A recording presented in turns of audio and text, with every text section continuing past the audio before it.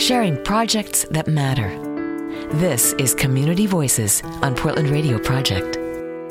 At this time of the morning, we like to feature one of the nonprofits in our local area doing great works. And we have a very fabulous nonprofit this morning, coming close to 100 years old, Campfire Columbia. Here with us this morning, we have two individuals, one of its campers, Emmanuel Manzo, and the high school program director, Paris Kuykendall, here with us this morning to talk about it. Good morning, guys. Morning. Emmanuel, tell me about your experience there. Tell me the activities and what you've been doing with the camp. What I've been doing with this camp so far, it's such a great program. We've been doing a lot of service learning activities. It's helping out the community and what the community really needs, and we try to do our best to help with that. There's a leadership quality that's emphasized with the camp, isn't there? Yeah, there is. Tell me about that. It's more about advocating for yourself and really taking advantage of all these things that you have around you and use them to their full extent. When you look back when you first started as a camper, do you notice something different in yourself? Oh, definitely, yeah. More open-minded, definitely. Have a better growth mindset about things, always pushing myself farther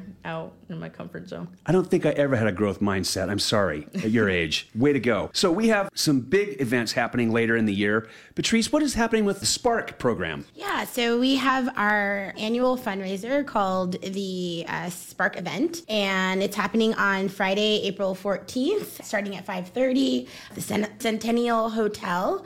And it is our way to just kind of showcase what we are about as Campfire. And we'll have it's very youth run, so we will have students there showcasing their artwork, showcasing the activities that they've done at Campfire. And we just invite everyone to come and learn a little bit more about the Campfire experience.